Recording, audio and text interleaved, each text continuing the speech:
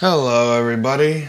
This is Marlo. This is Steve, and we're back for a trailer for our next episode of Lost Futures, a Mark Fisher podcast. And this week we'll be discussing Patience After Sebald. A documentary about a book by W.G. Sebald.